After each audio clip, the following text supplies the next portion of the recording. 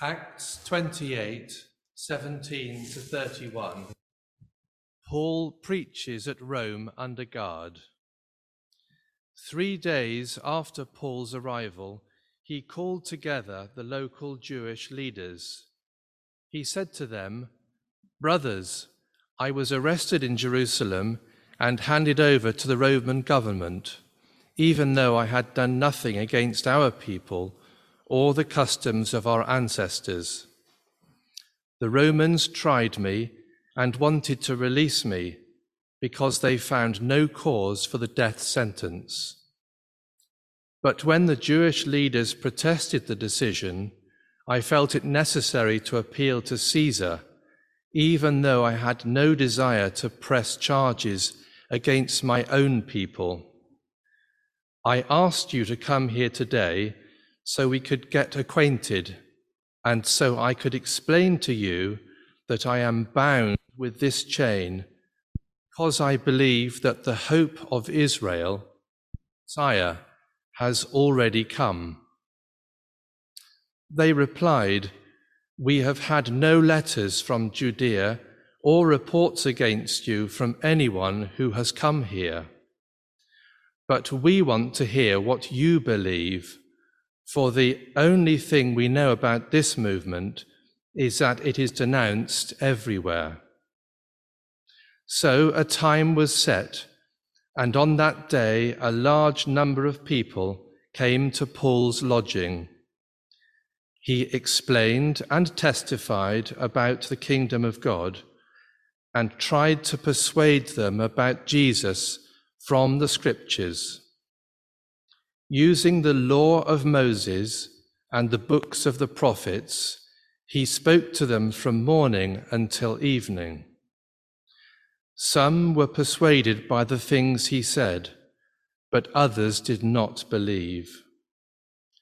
And after they had argued back and forth among themselves, they left with this final word from Paul: "The Holy Spirit was right when he said to your ancestors through Isaiah the prophet, 'Go and say to this people, when you hear what I say, you will not understand.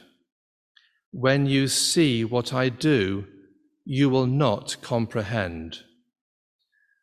For the hearts of these people are hardened, and their ears cannot hear, and they have closed their eyes, so their eyes cannot see, and their ears cannot hear, and their hearts cannot understand, and they cannot turn to me and let me heal them.' So I want you to know that this salvation from God has also been offered to the Gentiles, and they will accept it." For the next 2 years, Paul lived in Rome at his own expense. He welcomed all who visited him, boldly proclaiming the kingdom of God and teaching about the Lord Jesus Christ, and no one tried to stop him. Amen. Amen. Thank you, David. May God's name be blessed through the public reading of his words. Through the last 2 church meetings, we've been thinking a little bit about the idea where God is leading us as a church, and that notion of come and see and go and tell. And because this was an opportunity for us to covenant together, to remind ourselves of the promises of what God has given us, but also to remind ourselves of our commitment to him and to his mission, it's a good opportunity to come to this Bible passage. I love Paul, I love the book of Acts, and I love how the way the book of Acts finishes. We refer to it the Acts of the Apostles, but actually it's the Acts of the Holy Spirit. And it's amazing how it begins with the Holy Spirit and it finishes with the Holy Spirit, really. And it's interesting how Paul comes to this place of going to visit Rome. We don't have time to look at the whole background of the why Paul ended where he ended, but it's not accidental. God wanted him to go to Rome, and if it wasn't for him to be appealing as a Roman citizen for Caesar, he would have not been in Rome. He would have been released by now. And this is not the time when he's executed, because his execution happens later on when he's arrested again in Rome and stuff like that. But this is just to give you a little bit of background. But he is in Rome. He's committed to preach the gospel now to the Gentiles. And arriving in Rome, he happens to meet a group of Jewish people who's he's not in good books with, because he's a traitor. He's a traitor to them. And in one sense, Paul has got this courage to go and talk to them about what has happened to him. If you looked at chapters 26 and previously, Paul is not going to hold back to share the testimony of how he has come to know Christ. So in one sense, he is inviting them to come and see what God has done for him and his life. And I love how Paul talks to the Jewish people about hope. A message that we all need to hear today, actually. And I think we keep coming back to this message of hope because, in one sense, we have been entrusted with hope. But what is so interesting about Paul's hope is that it's not just a concept. It's not just an idea. It's not just wishful thinking. Hope is a person. Hope is a person. If we were to read what he is preaching to them, and in verse 20 he says, I am bound with these chains, I'm in prison, because I believe that the hope of Israel, the Messiah, has already come. Hope has come. And because hope has come, the invitation is, how are you going to respond to that hope? Are you going to embrace this Messiah, or are you going to deny it? And Paul has not got a problem with where people stand with the hope. I think he's heartbroken that people are not embracing the hope, because as we read here, is that some people really believed. They began to believe what the hope message that Paul was sharing, and some people didn't. And he was fine with that, but he was not going to pull back from preaching, from sharing, from proclaiming that hope that he had found in the person of Jesus Christ. Come and see, come and meet with the resurrected Christ. I have experienced it firsthand. Paul himself has experienced it firsthand, from being a terrorist now to a preacher of the gospel to the Gentiles. The irony of God's plan and economy. Hope is a person. Hope is a person for us, Church of Jesus Christ, in the 21st century. Do we believe him today that he is our hope? Do we proclaim him today that he is our hope in the midst of so much hopelessness? But Paul does not stop there. He carries on with the Holy Spirit and the Word. I love Apostle Paul because he does not hold back to share with the church in Rome and with the people there that actually these things are not here by surprise. The promises that God has said in the past will be fulfilled.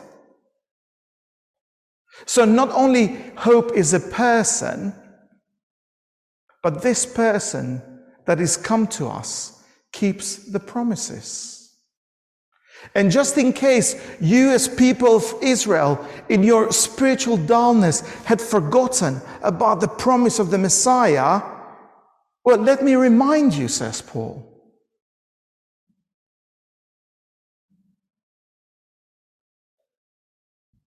Some believed and some didn't.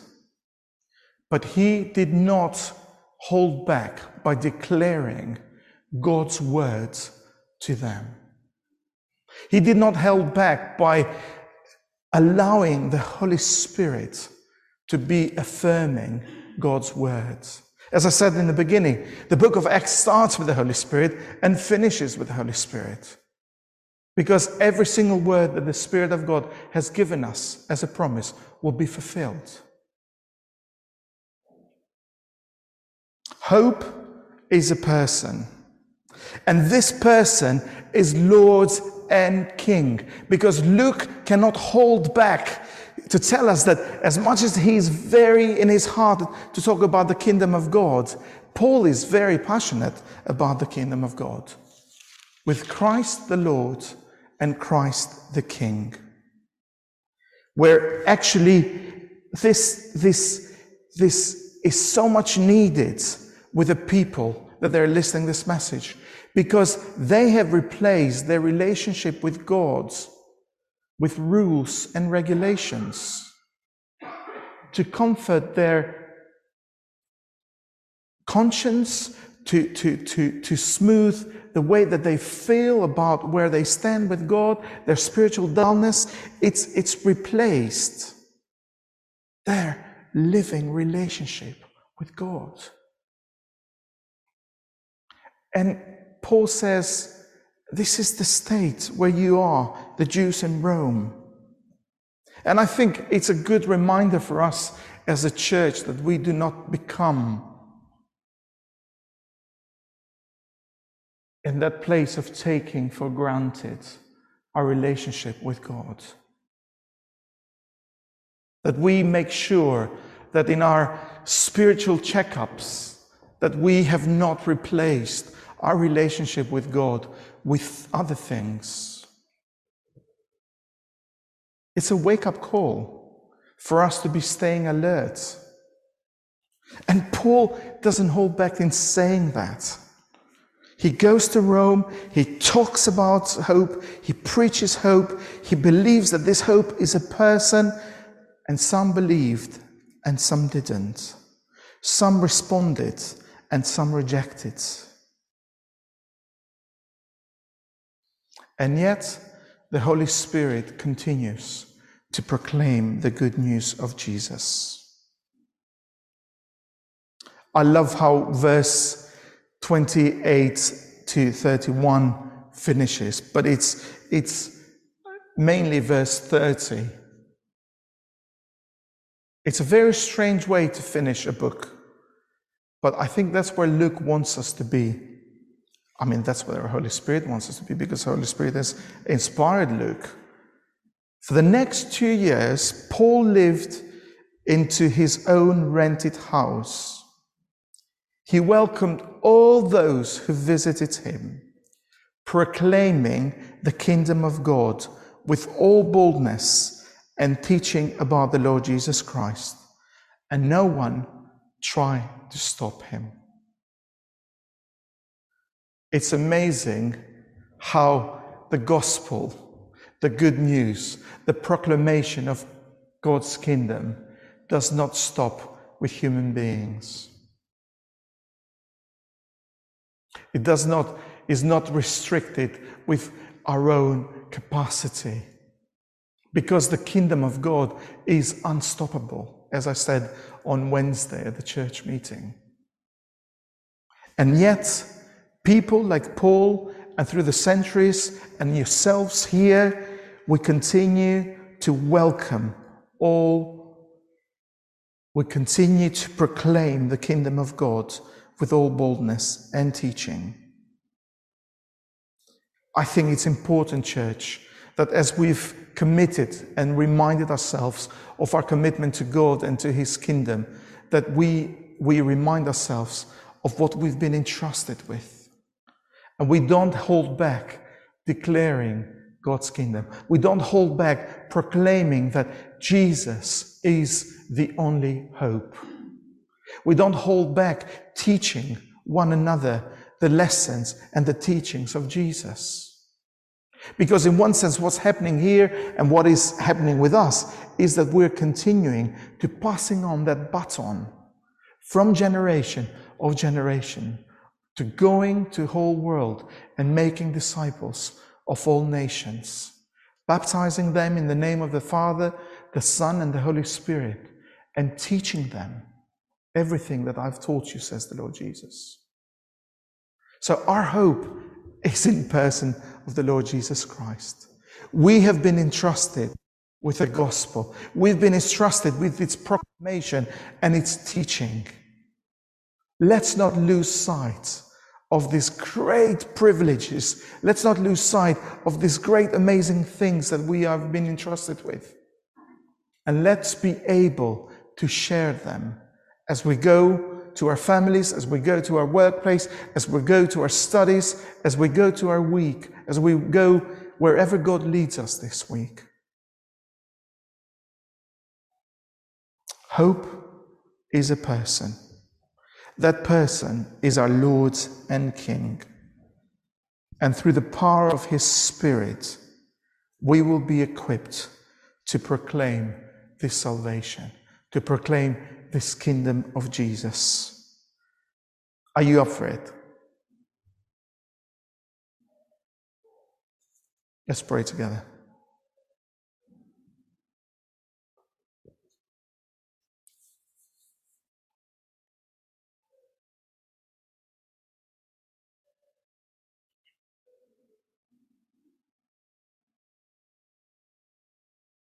Lord, we want to experience that hope in our lives this morning. We want to experience you, Lord Jesus, afresh.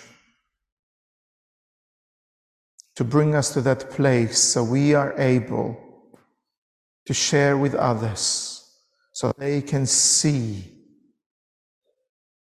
and we don't hold back for any opportunity to speak of the hope that is in us. So, through your Spirit today, would you refresh that hope? So as we welcome people, as we proclaim your kingdom, as we teach the teachings of the Lord Jesus, that we are able to go and tell to others of what you have done in our lives.